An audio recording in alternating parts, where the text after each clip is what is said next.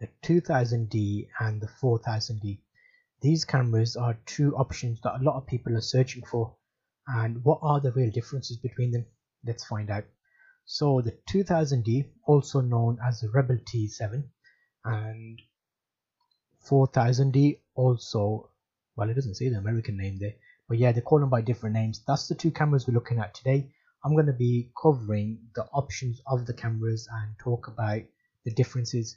Let's see what the cameras can do.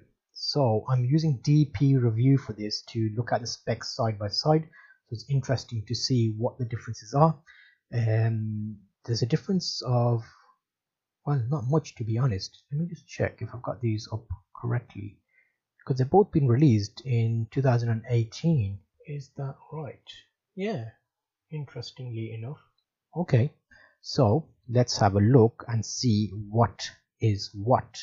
Okay, first one is the 2000D. Body type compact SLR camera, and megapixels is 24 megapixels. So it's basically that whole megapixel war, isn't it? People think more megapixels are good. That's not necessarily true. So the 2000 is 24 megapixels and the 4000D is 18 megapixels. So that's your that's your first big difference between the two cameras. If you're looking at these cameras and you're either buying it as a present for someone or you're buying it for yourself, this video should be helpful. They both have Digic 4 processors. That's how it handles the image once it's taken and how it shows the differences in high ISO images. And I've got a separate video about that which I'll link you to if you're looking in more detail. So ISO wise, they both offer between 100 ISO to 6400 ISO, expandable to 12,800 ISO. Always struggle with that, it looks a bit funny. 12800.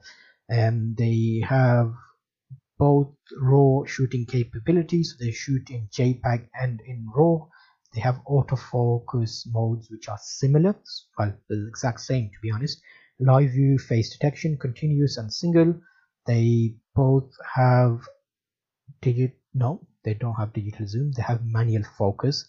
They have 9 autofocus points, so when you're looking through your viewfinder you'll see 9 points. They are both crop sensor bodies. They have fixed LCD screens behind them, and the screen resolution, slight difference. The 2000D is a 3-inch screen and the 4000D is a 2.7-inch screen. I'll cover the basic specs first, then I'll give you a bit of my own opinion after that. So okay, yes, and what else we got? Apart from that, apart from the megapixels, I'm not seeing any big differences between them. Let's just make sure about the Wi-Fi capabilities, because that may be a difference. Both continuous shooting at 3 frames a second, so how fast it shoots. They do video in the same, so 1080 at 30, 1080 at 24, 720 at 60. So yeah, I don't see any big differences here. Price wise, they're pretty close if you're looking online, and I would compare them to something which I've had a while, and I've got a separate video on Canon 550D. It's nearly a 10-year-old camera, but the specs on these are very similar to that camera, and I still use that now.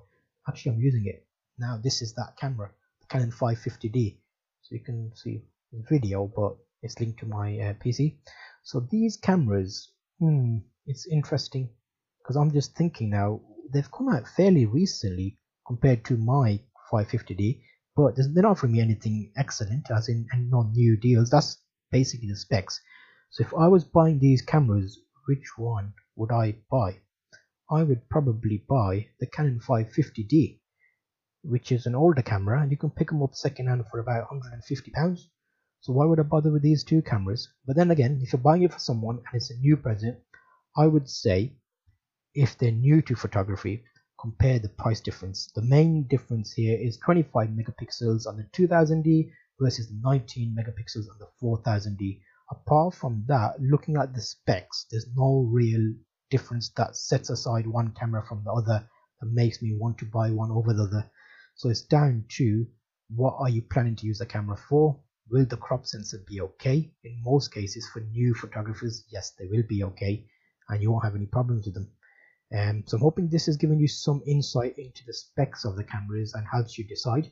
I've done a separate video on the 1000 series cameras, the 1100 1000, 1100, 1200, 1300. Have a look at those. That's more entry level cameras, but if you find a good deal, there's no reason why you shouldn't buy one of those instead. And thanks, and I'll see you on the next one.